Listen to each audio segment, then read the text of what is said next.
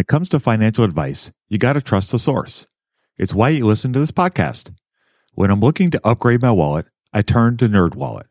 Their expert team of nerds dives into the details to help you find smarter financial products. Before NerdWallet, I'd pay for vacations with whatever was in my wallet, but I was missing out on miles I didn't even know I was leaving on the table. Now I've got a new card worth more miles and more upgrades. What could future you do with more travel rewards? A hotel upgrade? Lounge access? Wherever you go next, make it happen with a smarter travel credit card. Don't wait to make smart financial decisions. Compare and find smarter credit cards, savings accounts, and more today at nerdwallet.com. NerdWallet, finance smarter. As with all cards, credit is subject to lender approval and terms apply. What's the best way to get started in the market? Download Andrew's ebook for free at stockmarketpdf.com. Love this podcast because it crushes your dreams of getting rich quick. They actually got me into reading stats for anything. You're tuned in to the Investing for Beginners podcast. Led by Andrew Sather and Dave Ahern. Step-by-step premium investing guidance for beginners. Your path to financial freedom starts now. Starts now.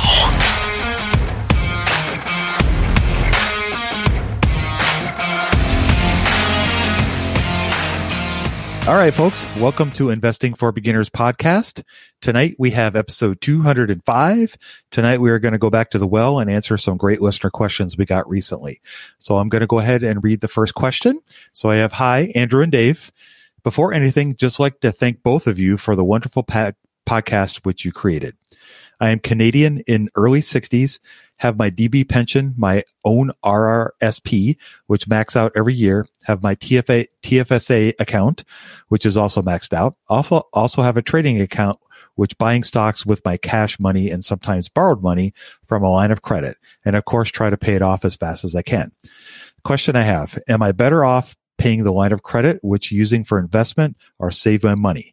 My concern, if government is getting 50% of my capital gains, what is the best way to get better returns on my investment? Thanks, Mars. So Andrew, what is your thought on Mars? Excellent question. It's interesting because there are differences in taxes, whether you're in the US or you're in Canada. There's also differences in taxes between how you're investing. So he mentioned is it TSFA or TFSA? I don't really know which one, and RRSP. These are basically like tax advantage accounts in Canada. You can think of a similar thing like a Roth IRA or traditional 401k in the United States. These are things that will defer taxes, basically give you some sort of tax advantage. And so what Mars is talking about with this question is he's already maxed out those kind of tax advantaged accounts. A lot of times we do talk about like that, but let's talk about as if you had maxed those out. You're just looking to invest your extra money. And so what you're going to do about these capital gains tax. So Canada is interesting because what they'll do is, in contrast to the United States, you have a short-term capital gains tax, a long-term capital gains tax. Short-term means you held the stock for 1 year or less, and then you sold it. Long-term means you held it for at least 1 year. So in that case, in the US, if you're doing a short-term capital gains, you have to pay what your income bracket is for that capital gain. If I'm in a 30% tax bracket, I'm paying 30% on that. In the US, for a long-term capital gains tax, that also depends on your income, but the most you'll pay, as of right now, 2021, the most you'll pay is 20%. It goes to 15% if you're in certain range, and if you're like 0 to 40K, you don't have to pay any capital gains tax, so that's cool for you. For Canada, they don't do a strict difference between long or short term. They just take 50% of your capital gains and then they tax that at your income. So what that means is if we invested $100, we sold it for $110, that's a $10 gain. You split half of that. So it's a $5 that you're taxed on, and then you're taxed on your tax bracket on those $5. So again, if you're in like a 30% tax bracket, you get 30% tax on the 5, which if you think about the overall tax for that would be about 15% because you've got the extra 5 that you could save and not get taxed on. So which one is better or not, I guess depends on your specific situation. I find it interesting that there's no difference in Canada between the long and short term. And I don't have information on what the actual tax brackets are, but my guess is they probably get taxed a little bit more than the US, just based on how the US has been lately with taxes compared to other countries. Do you have thoughts on that? I think one of the things that I have thoughts on is the line of credit. Is that something you wanted to touch on? Yeah, real quick, let me finish up on capital gains. So in the US, a great way to defer capital gains is to do the long term instead of the short term, so you get that better bracket for most people. That said, whether you are in Canada or the United States or Europe, as it stands now, as long as you don't sell, you don't have to pay the capital gains. So there's some crazy talk about potentially changing that, which I don't even know what that would do to the markets. You only get taxed when you sell. So that's why Warren Buffett's such a huge advocate of you buy stocks for long term and you let them compound. Because if you were to like trade in and out of the same stock, every single time you trade and have a profit, you'd have to pay tax on it. And then you do that again and again. But if you just buy one company and you hold it for 5 years, 10 years, 20 years, you're not paying taxes until the very end. And so all those times you didn't pay taxes are just times that the value of the companies continue to compound. And that makes a huge difference. I mean, you could look at the math, but it's huge. So if you're worried about, it's not quite them getting 50% of your gains. It's much less when you do the math. But if you're worried about that, by far the best antidote. That's a word. There you go. That's a word. There you go. The best antidote would be the hold for the long term. Absolutely, it would. And I agree with your idea. The best way to avoid having to pay any of those additional taxes is to hold the company that you're buying for at least a year. And generally, if you're a long-term investor, then this is the way that you can help reduce some of the costs that will help eat into your returns as well. Because taxes, as we've mentioned in the past, is something a lot of people don't talk about, but it's a very real cost and it needs to be accounted for. And a lot of people don't account for it when they're thinking about their returns or how that's going to affect their returns in the future. And that's why, depending on your income level and where you really are in your investment plan or your retirement plan, is sitting down with a tax advisor or some sort of consultant that works with taxes and talks through what's the best way to set up your retirement accounts, your brokerage accounts, and any other accounts that you have to help lessen the impact that taxes will have. Because the sad fact of the matter is it's a reality that we all have to face. We all have to pay taxes. It sucks. Nobody likes it, but it's part of the game and it's something we all have to do. And so any way that you can lessen that burden legally, of course, is the best way to go about doing it. And to my knowledge, really the best way to do that is to hold for the long term. Now, there are other ideas out there that I'll be honest with you, I'm not super hip to. I just don't know a lot about them. Tax harvesting and tax loss harvesting and some of those kinds of strategies. Those are things out there, but that's not something I don't buy and sell enough to have to deal with that. And I'm also not a high income earner. So it's not something I have to consider as well. Yeah, it's much easier to just focus on a lot of the things that you can control. Because that's the thing with taxes, they change all the time. Yep, they do. So, people wonder why I don't buy internationally and I just stick to the US. Well, a lot of times if you sell and you get taxed in the US, a lot of times another country would want to tax you as well. Whether we're talking about dividends, capital gains. And if they don't now, they so possibly could later. Yep. The difference between getting taxed a second time, even like a 20% tax, my 10% return just went to 8%. And then you want to do that for every single investment you buy. How hard is it to get 12% instead of 10% a year? It's not easy. No, it's not easy. It's quite a thing. And so you're already going to start the game 2 steps behind. Doesn't make sense. That's why I like to try to keep it simple. And so buying long-term and buying domestically works really great for me. Yep. And I agree with that. And I want to touch on one little thing. So Andrew mentioned the conversation about capital gains and some of the dialogue that's been going on in Congress about that. And I'm not going to make a comment either way about the politics, but the schematics of it is the idea is that they're looking at possibly taxing people on their investments regardless of whether you sold it or not. So the idea of a long-term or short-term capital gain would go out the window, and they would just tax you. So if you have an investment, whether you've held it for one day or whether you've held it for 15 years, they would tax the unrealized profit that you would have. So let's say you buy a company like Apple, for example, and you buy it at $80 a share, and it goes up to $120 a share.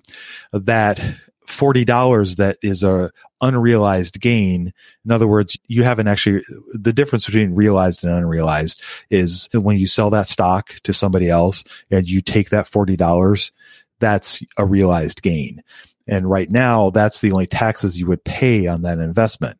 However, the Congress, one of the things that they've been looking at is possibly taxing you on that $40 that you haven't realized yet. So you'd be taxed on money that you haven't actually gotten from your investment. And that's what's been causing all the uproar. And like Andrew said, there would probably be huge ramifications for that. And some of these people that Warren Buffett, for example, has held some of these companies for up to 30 to 50 years. And the gains that he's made on some of those investments are massive.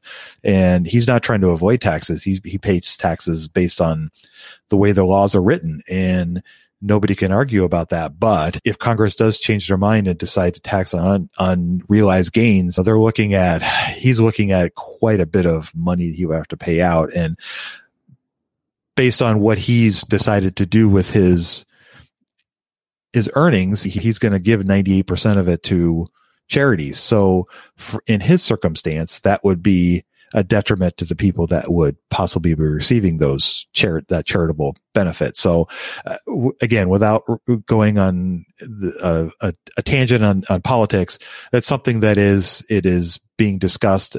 I don't think it's gained a lot of traction, but it's definitely being discussed. So it's something to be aware of. Who knows if it'll ever come to fruition? If it does, you bet your butt we'll be talking about it. So well said. I guess there is this part of the question about the line of credit, similar to a question we answered a few weeks ago, but you had some thoughts on that as well? Yeah, I wanted to touch on that for a second. So a line of credit, for those of you who are not familiar with what that is, in essence, what it is, it's a credit card without the actual plastic. So it's a line of credit that a bank or financial institution gives you to allow you to go out and buy things with credit that they've given you. In most cases, you transfer the money from your credit account to your checking account, and you go out and buy whatever it is you want, and then you pay back the money to the line of credit that you can reuse just like a credit card.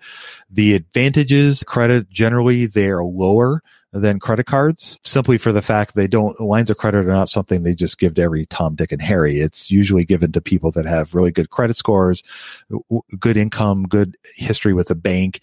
And so these are perks or benefits that the banks will extend to some of their better customers. Wells Fargo recently, however, announced that they are doing away with their lines of credit. And so that kind of caused a big uproar with people that are with the bank, and not exactly sure how that's all going to play out. But aside from that, the idea still remains the same. I'm very hesitant to suggest anybody use credit to go out and borrow, to invest in anything, simply for the fact that two things. One, you have to make sure that investment earns more interest than you have to pay in the money you've borrowed. So if you borrow $1,000 to go out and invest in something and your interest rate is 10%, you got to make at least 10% or better to break even on a deal. And if you don't, you're basically throwing money away. If you're earning 2%, or if you're paying 2% on your line of credit and you can earn something that makes more than that, okay, maybe. But the flip side of that is anything you invest in a stock market has risk to it. And there's always the risk that company could go south, that something could happen to the company over a period of time. And so the money that you could be making from that investment, you may have been using to turn around and pay the line of credit back. And now all of a sudden that income stream stops. Then what do you do? Now you got to pay for that out of your pocket. And if you're not in a position to do that, it puts you in a far more precarious position to invest doing it that way. And so I personally would never do it, and I would never recommend anybody do that. I did have a few customers ask me about those kinds of ideas when I was at the bank, and I was very against it, just because there's so many ways that it can go sideways that could outweigh the benefits of doing it. Sure, you could hit it big with a company and really strike it rich with that, but there's so many downsides to it that it's just not something I would recommend. So is it similar to a credit card in that if I took out $6,000 on the line of credit, and let's say I took out the whole thing, so I'm gonna have to make monthly payments to eventually pay that $6,000 back plus whatever the interest rate is. That's correct. Yep. And there's going to be minimums, and the more I take out, the higher the minimums go. Yep, exactly. They call it a revolving line of credit. So the credit cards and lines of credit, home equity lines of credit, those are all considered revolving lines of credit. Whereas if you get a car loan, a mortgage, a personal loan, those are all fixed credit items because it's a fixed amount. You borrow $10,000, you pay it back plus your interest, and it's done. The deal is over. But line of credit card, those are revolving because as you pay it back, you have it accessible to use again. I think the biggest thing whenever you're talking about leverage, and especially something like a line of credit, the smartest guys in the world who had figured out all the risk and all the math and all the models, they were a fund called Long-Term Capital Management. Mm-hmm. And they had all the best. They had thought of every risk thing except for the one risk they didn't think of. And so they were leveraged, 40-1 or something. And the whole thing blew up. And so that's the problem with leverage is there's always going to be one thing that you didn't account for that could blow it up and make you lose everything that you work so hard to build by being smart and pinching pennies or throwing numbers around. All right. Trying to pick up that penny in front of the steamroller. Sometimes it's just not worth it. And I think weren't a lot of those guys rocket scientists? Like literally, I think they were rocket scientists. Yeah. Oh, they were all like PhDs and brilliant guys after their names. Yeah. And completely blew up. Mm-hmm. Yep. So I think the bottom line is Andrew and I would not recommend anybody use leverage of any sort to invest. Exactly. All right. So budgeting was always a challenge for me. I struggled to find the best way to keep track of all of my money, not to mention all the time tracking down receipts, cataloging expenses, and trying to figure out what went wrong with my air quote system until Monarch Money. Monarch Money allowed me to easily see what is going on with my finances, helping me get a better handle on my spending, budgets, and more. It's my go-to app every day, more so than my bank, because I can quickly see where I am with my budgets and spending, allowing me to invest more and spend time on the things that I want to do. It's my GPS for money. Monarch is the top-rated all-in-one personal finance app. It gives you a comprehensive view of all of your accounts, investments, transactions, and more. Create custom budgets, set goals, and collaborate with your partner. And now get an extended 30-day free trial when you go to monarchmoney.com/beginners. Unlike other personal finance apps, Monarch's simple, intuitive design makes it so easy to set up, customize, and use. Monarch has built-in features to collaborate with your partner, family, or financial advisor. Invite them to your account at no extra cost, and they'll get their own login info and a joint view of all of your finances. Monarch is the most customizable budgeting app. Change the layout of your dashboard, toggle between light and dark mode, create custom budgets and notifications, set up automatic rules for transactions and notifications, and more. In fact, Monarch Money is one of the first to bring you direct Apple Card, Apple Cash, and savings syncing with the latest iOS 17.4 update. Now you can sync your wallet directly for seamless budgeting. After trying out Monarch for myself, I understand why it's a top-rated personal finance app. And right now, get an extended 30-day free trial when you go to monarchmoney.com/beginners. That's monarchmoney.com/beginners for your extended 30-day free trial. When it comes to financial advice, you got to trust the source. It's why you listen to this podcast. When I'm looking to upgrade my wallet, I turn to NerdWallet. Their expert team of nerds dives into the details to help you find smarter financial products. Before NerdWallet, I'd pay for vacations with whatever was in my wallet, but I was missing out on miles I didn't even know I was leaving on the table. Now I've got a new card worth more miles and more upgrades.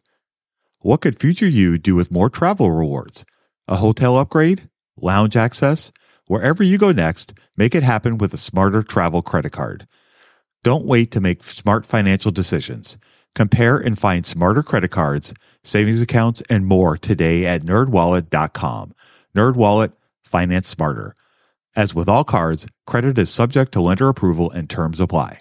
Read the next question here. Thanks for the great question, Mars, by the way. So this one comes from Twitter. Basically, do I-bond treasuries compound interest daily, monthly, or yearly on investment over the length of the U.S. bond? Do any government bonds do this? Okay, so this is an interesting question. So I bonds are part of the Treasury bonds that the U.S. Treasury offers. These are long-term bonds. They're 30-year bonds, and you could buy them. They are not traded per se like Treasury bonds are. So they're in essence a savings bond. So what you do is you buy them at treasury.gov, and they pay interest over the life of the bond. And basically the way they work is they pay the interest semi-annually. So that means every 6 months. At the beginning of every month, they calculate what the interest rate's going to be and the inflation, and they adjust for inflation. So that's what makes I-bonds different than Treasury bonds, for example, is that I-bonds adjust for inflation. And so that could be one of the benefits for using them, especially when inflation is going up, because then you get that additional benefit. When inflation is stagnant or going down, then they're maybe not as beneficial. The I-bonds, the the way it works is you have a 5-year window that if you liquidate the bond within 5 years, you're going to pay a penalty, which is the penalty would be the last 3 months of any interest you would have earned on the bond. So you would get your full amount that you invested in the bond plus any interest that you've earned over that period of time. Now, another cool thing about I-bonds is when they calculate their interest every 6 months, they add the interest and the inflation adjustment to the value of the bond. And then the next 6 months, it calculates interest based on that new amount. So normally it's a fixed rate and it just pays on top of the interest every 6 months. This one, so let's say, just for easy numbers, let's say you buy a bond for $100. After the end of 10 months, the interest is calculated and let's say it's $15. So now the bond is going to pay the $15 gets added to the 100. So now the 115 is going to earn interest over the next 6 months. And then that gets added to the $115. And then the next 6 month period, it'll be compounded upon that and compounded upon that. So it's a little different than normal bonds. So that's a cool feature of them. They're long-term bonds, like I said. So they're 30-year bonds. They're really designed to be held for a long period of time. They're not a short-term trading in and out kind of bond. The flip side of that is Treasury bills and Treasury bonds all pay interest on a 6 month period. There are Treasury bills, which are shorter term bills. I believe they're a year or less. And you have Treasury bills that are shorter term bills that pay interest every 6 months. Generally, the shorter can go as short as 7 days, and they can go up to a year. Then you have Treasury notes that generally range between a year and 10 years. And then you have 30-year bonds, and now they have a 20-year bond, which they just started recently. So those, again, they all pay interest every 6 months. So to my knowledge, there are no notes, bills, or bonds that pay interest daily or monthly. It's all semi-annually. So every 6 months is when they pay that. And the savings bonds differ in that you pay the interest. So when you buy the $100 bond, it's marked at par, which what they do is they calculate what the interest would be for however long the savings bond is that you bought. Let's say it's a 10-year. They calculate the interest on the savings bond, and then they reduce that from the $100. So let's say it knocks it down to $53, for example. Then after 10 years, that would grow to $53. The $53 would grow to $100, and then you earn interest on top of that as well. So that's how they calculate that. And the reason why I say that is because sometimes people will come and redeem a $100 bond at the bank, and like a double E bond, they'll be like, why is it only $79? It says it's $100. Well, because it hasn't matured yet. So until it matures, it's going to be less than the face value of the bond. There's a lot of talk about these bonds, but they're such low interest rates. When I think of like, why would anybody buy a 30-year bond that pays like less than 1%? It's really a different use case, and it's not like your everyday Dick, Harry, and Sally who are buying these things, but it's like large institutions who have different needs. Or even if you're a bank and you're able to pay a fraction of 1% to keep some of these checking deposit, well, then it makes sense for you to buy a super long-term bond to that pays a percent because you're getting the spread on that. I think Exactly. for most people, the I bond might be a little bit different because if you're in retirement or you just have an ultra conservative outlook, maybe it makes sense for you. But these rates are pitifully low. Yes, they are. And the majority of the bond market is in institutional investors, and treasury bills, bonds, and notes all trade on the markets. They are investments, so you can buy and sell them. Whereas something like an I bond or a EE savings bond, those do not. Those are considered savings bonds, and those are bought and sold at par. Whereas treasury bills, notes, and bonds are traded on markets. And so you can try to benefit from fluctuations in price and yield of those things. But one of the things that a lot of people don't realize is Warren Buffett actually holds a ton of treasury notes in his portfolio because of the nature of the business of how they operate. They have a lot of cash because they work with insurance and people pay insurance, and those premiums don't get paid out every single day. So they got to find something to do with that. So some of it they use to invest, but some of it, a lot of it, they put in short-term treasury bills or notes to try to earn a little bit of interest, because frankly, that interest, even as pitiful as it is 1,000 times better than you would get at Wells Fargo, for example. For him, there's a benefit to it, but he's dealing in such large numbers. We're talking tens of billions of dollars, whereas you and I are talking $1,000. So it's not apples to apples.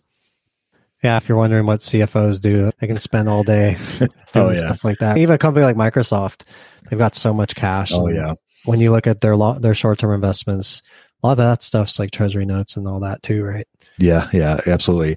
I think I remember that the treasury market, as well as just the bond market in general, dwarfs the stock market by, 3 times or something. It's just massively huge.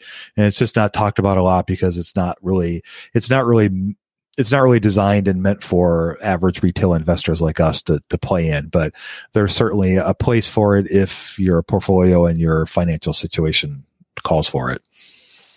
Yeah. I don't see that as like a bad thing for the average retail investor. I don't see it as like some scam that we don't have access to these things, but it's really, when you start to talk about hundreds of billions or trillions of dollars, it really is a different world. And to your point, sometimes capital preservation at that amount is a different ballgame than trying to go our average wealth. Yeah, absolutely. Yep, absolutely. All right. So let's move on to the final question. So we have, Dear Andrew, it is clear to me that you are a defensive investor where it is more important to preserve capital, which follows with Buffett's teaching. This is why you're not so keen on growth stocks with your value trap indicator. Growth stocks are inherently more risky. What you say makes sense. Buy value and let time allow for reversion to the mean to achieve fair value. The longer the time frame, the more likely this is to happen. Prices vary around fair value. A quote from Benjamin Graham: in the short run, the market is a voting machine, but in the long run, it is a weighing machine. Would you agree? Regards, Anil. Andrew, what are your thoughts on Anil's question? I think it's a good opportunity to talk about what reversion to the mean is. I think we've touched on it before in previous episodes, but basically you have this idea that the market's very emotional, it's very irrational, and at times it can get really expensive or really cheap. And not only the entire market, but also individual stocks and individual companies. And so what tends to happen, because it's emotional and because not only is it emotional, which makes it sound stupid, but it also has a lot of momentum people who are just short-term trading. Morgan Housel is a great book. Have you read it? The Psychology of Money? Absolutely. It was one of my Christmas presents. Fantastic book. Really? My little girl. No way. That's adorable. Yeah. What a great book. I don't even know if she had any idea how sage that was. No, it's pretty sage. So in that book, he mentions how in the market, you really have two camps. You have the people who are buying stocks because they're looking at it as a long-term investment. And then you have people who are very short-term. They're even sometimes a time frame as little as a day or a couple hours. And so they're not even looking at how much this company is worth over 10 years because they're going to hold it for 10 minutes. And so you really have two different camps in the market that are huge. They make up huge amounts of the market, whether we're talking about hedge funds, whether we're talking about fund managers, whether you're talking about retail people. It's huge. ETFs even. So what happens is you have these two different camps, and because you have a bunch of short-term traders that are moving the prices, that's why it gets emotional, because any little dip, and then if the short-term traders catch on to that dip, they'll bid it down so low or they'll bid it up so high. And so that's where you get the emotions of the market. And so that's where you get reversion to the mean, because eventually that trend will play out and all of the short-term traders that were in on one way, they're all going to leave. And so what's that going to do? It's going to bounce back up, almost like a teeter-totter that loses all of its weight. And so that's why you have reversion to the mean. And so as somebody who's long-term, you got to think, what is my competitive advantage as an average investor? If you look at all the different parts of Wall Street and all the different players, they're all playing a different game. So you, as an individual investor, your one advantage is you don't have to play that game. You don't have to play their game. You can play a long-term game where you say, I'm gonna look for companies that I think can grow for 5 years or 10 years. And you can just hold for 5 years or 10 years. And you don't have people checking up on you to say, hey, how's your performance been lately, buddy? You don't have to answer to anybody but yourself. And so you can combine those things with a reversion to the mean concept where you realize the emotions will eventually run out and this thing will trade where it should. And you can most definitely do that. And that's where the magic of the market can happen. You combine those two things. Now, I really believe that there's two different kinds of reversions to the mean. You have that short-term type thing, and then you have more of a longer-term thing. I think the longer-term thing might be a little bit more difficult because it's not as obvious. And Neil talks here how the longer the time frame, the more likely this is to happen. Sometimes, and sometimes it's not. Sometimes the market's smarter than you. Sometimes you're smarter than the market. Sometimes these things will go where you think they are supposed to go. But just because you hold something for 10 years doesn't guarantee it's going to go where you think that reversion point is. So I'd be careful about relying only on reversion to the mean, especially if you're going to be someone who's super long-term. In my mind, it's really more about paying a fair price for something than it is for paying like a super big bargain, unless you want to play those big rebounds like the teeter-totter like we talked about. But for me, I'm looking at what can be my competitive advantage. And for me, I could hold 5, 10, 20 years.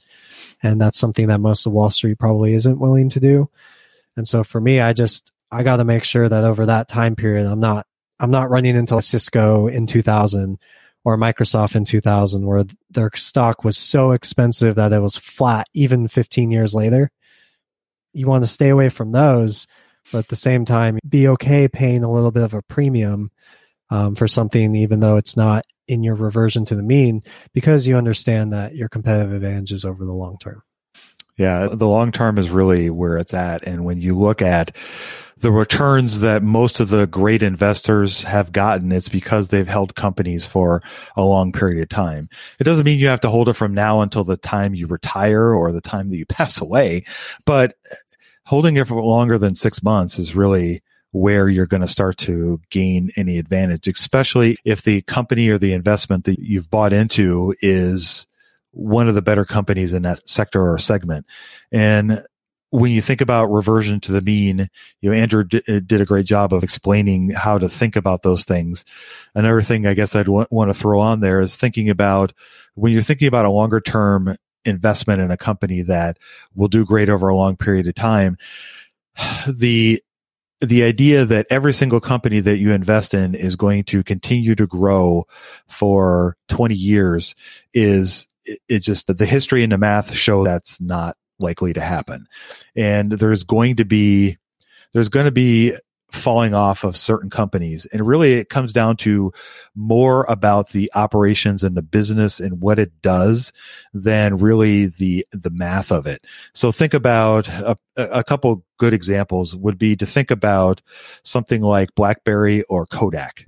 So those companies, up until they weren't, were some of the leaders in their fields.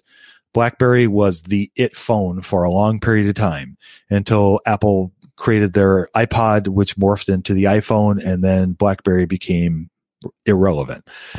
Kodak, along the same lines with the creation of digital photography, they didn't keep up with the trends, and then they became irrelevant. And so even though the company was a great company up until it wasn't, and it was a quick turnaround, it wasn't something that just it happened over decades. It happened fairly quickly. And so that reversion to the mean, if you will, was pretty sudden. And really that comes down to more about the knowledge of the sector, knowledge of the industry, knowledge of how the company interacts within their playing field, plus just the general life cycle of how a business operates. So really quickly, every company goes through a cycle of life, if you will, just like we do, just like everything on earth does. And they start out young and they're super aggressive and super exciting and everything goes up to the right. Revenues, growth, everything is all about this. Then at some point it starts to mature. And that's not necessarily a bad thing. It becomes a more steady operating company that continues to grow, but the nature of the growth is far less than it was in the early stages of the company. Then it starts to become maybe on the other side of maturity. So somebody who's 54 and on the older side, I'm on the more mature side. I still have things I could do, but the growth is gone. And so now it's about maintaining what you have. And then eventually it's going to start to become in the declining phase. And you can look at, there's a million different, examples out there, but every company goes through that life cycle. And there are exceptions. Amazon, continues to defy. And as large as it is, it still is growing 20, 30% a year. It's just insane, but that's an anomaly. Most other companies out there don't or will not continue to grow at that rate. And so they will start to revert to the mean at some point. But those are all things that you learn as you study the business and you study the industry that they're in, and you become a lot more familiar with that. And aside from the number part of it, just understanding the business, understanding the sector it is, understanding the threats to the sector and what could come in and disrupt that company. I've been spending a lot of time lately looking at fintech because I feel like some of these companies that are coming out now, like Stripe, Square, PayPal, and the list goes on, I think are going to start to disrupt a little bit of how we handle our money and how we make payments and how banks operate. And it could be good or bad for banks. I don't know. It's still to be determined, but my working theory at the moment is that this is going to disrupt how we handle our money at the very least. And so understanding that and understanding banks and understanding fintech, I think can help me pick and choose different investments. But I also understand that a company like Square or PayPal is at the early stage of their growth cycle, and the growth will be continuing for a while, but at some point it's going to start to mature. It just will, and it'll start to even out and eventually go into the rest of it. So those are all things you have to consider when you're thinking about investing in any company for the long term. That's a fantastic way to put it in perspective, because to your point exactly, I think a lot of growth stocks, if not most, they get so expensive that it's almost as if they expect this explosive growth, this young phase to last forever. Mm-hmm. There are some growth companies out there that will be priced more like they're going to grow at a mature state. But a lot of the growth companies are priced like they're going to explode forever. And the fact of the matter is eventually they're going to have to submit to nature's laws. Mm-hmm. And that's why those stocks get killed. And it happens very quickly, like you said, because you get not only the fundamentalists who realize they were wrong, but the short-term trends who are like, ooh, we're out of here. This trend just went the other way. Yep, exactly. Yep. Anyway, I guess that's going to wrap us up for tonight. Thanks, everybody, for writing in those questions. Anil, Mars, the guy on Twitter. Speaking of our Twitter, we just launched one for this podcast. So that one's at IFB podcast. Insightful tweets for the most part that come out of that account. I liked the poll that was submitted on there. What was it? Something about dividends, right? It said, yeah. What was the poll about dividends? Oh gosh, I can't remember now. Sorry. I think it said, do you like dividends or something? Yeah. Oh, do you like them, not like them, or ambivalent? Yeah, and 100% of the votes said, yeah. I was like, that's my people. And then there was another one I thought was funny. It was traditional IRA or Roth IRA. Roth IRA, yeah. And Roth IRA got all of the votes, and I was like, wow, okay. People are on our level in those regards. Yep, for sure. So it's been a lot of fun, and we just started it recently, but it'll be a mixture of some beginner stuff. We'll talk about different aspects of investing as well as financial literacy, and then we'll also occasionally we'll post different things that we're writing on the blog, as well as we'll post the new updates to the podcast when episodes drop. So check it out. And another great way for you guys to get in touch with us. So if you have any questions or want to interact with us, that's another great way to interact with us. And we're here to help you. So this is another avenue for you to reach out. All right. So with that, we'll go ahead and wrap it up. So again, thank you everybody for writing those fantastic questions. Keep them coming. This is great. And without any further ado, I'm going to go ahead and sign us off. You guys go out there and invest with a margin of safety, emphasis on the safety. Have a great week, and we'll talk to y'all next week. We hope you enjoyed this content. 7 Steps to Understanding the Stock Market shows you precisely how to break down the numbers in an engaging and readable way with real-life examples. Get access today at stockmarketpdf.com. Until next time, have a prosperous day. The information contained is for general information and educational purposes only. It is not intended for a substitute for legal, commercial, and/or financial advice from a licensed professional. Review our full disclaimer at einvestingforbeginners.com. Hello, it is Ryan, and I was on a flight the other day playing one of my favorite social spin slot games on ChumbaCasino.com. I looked over at the person sitting next to me, and you know what they were doing? They were also playing Chumba Casino. Coincidence? I think not. Everybody's loving having fun with it. Chumba Casino is home to hundreds of casino-style games that you can play for free anytime, anywhere, even at 30,000 feet. So sign up now at ChumbaCasino.com to claim your free welcome bonus. That's ChumbaCasino.com and live the Chumba life. No purchase necessary. VGW. Void where prohibited by law. See terms and conditions. 18+. Hello, it is Ryan, and we could all use an extra bright spot in our day, couldn't we? Just to make up for things like sitting in traffic, doing the dishes, counting your steps, you know, all the mundane stuff. That is why I'm such a big fan of Chumba Casino. Chumba Casino has all your favorite social casino-style games that you can play for free anytime, anywhere with daily bonuses. That should brighten your day a little. Actually, a lot. So sign up now at ChumbaCasino.com. That's ChumbaCasino.com. No purchase necessary. VGW. Void where prohibited by law. See terms and conditions. 18+.